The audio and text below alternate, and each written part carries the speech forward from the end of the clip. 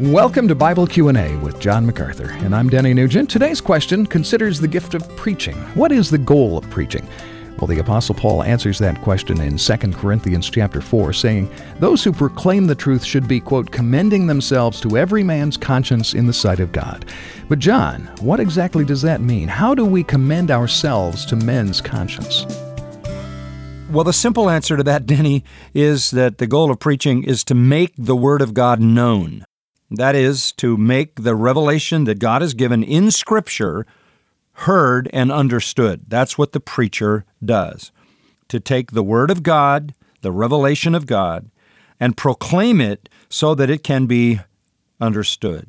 Now, what does it mean, though, when it says that we are commending ourselves to every man's conscience in the sight of God? That's a very interesting concept, but what it essentially means is that Scripture, rightly preached and taught, confirms what the human conscience says.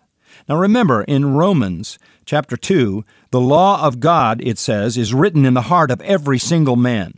And God has given every man a conscience to react to the law of God. Scripture is in consistent harmony with the law of God written in the heart that activates the conscience. Even unbelievers hear the ring of truth when the Scripture is accurately proclaimed. We have in the unregenerate heart an ally when we preach the Word of God, and that is the law of God in the heart and the conscience. We need to make sure we're faithful to proclaim the Word of God so that people can respond. All right, thanks, John. And thanks to you for listening today to Bible Q&A with John MacArthur. For more in-depth teaching from 2 Corinthians, visit us at MacArthurCommentaries.com.